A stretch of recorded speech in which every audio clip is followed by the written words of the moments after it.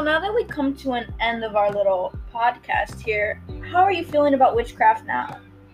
I mean, I could see like the things you were brought up. I could see how that's actually possible.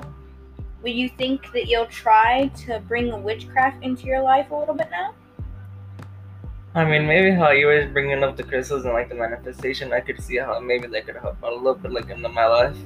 It's also really good to research if you go dating back all the way to the Salem witch trials. You can start there. Always look up some history of some witches before you get into anything else. But crystals and manifestation, completely harmless, completely safe. But anything else, if you want to start doing some voodoo on somebody, I recommend studying first. Do you know anything about the history or? I know very few things about the history, but most witches, believe it or not, this might sound a little weird, but if you believe in reincarnation, people believe that today's witches, especially all over TikTok and in general, are reincarnated versions of the witches who were mistakenly or unmistakably burned during the trials.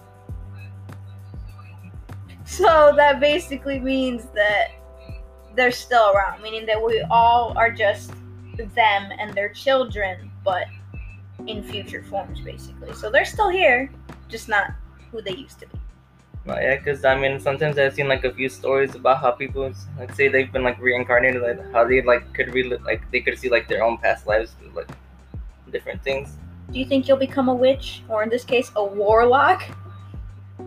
I mean, maybe, I don't know. I could probably pick up a few things through research. I don't know. You think your mom will allow that?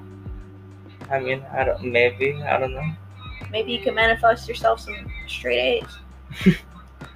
I'll be working on that. I got it. Yeah, exactly. Witchcraft. All right. Thanks for listening to our podcast. Bye.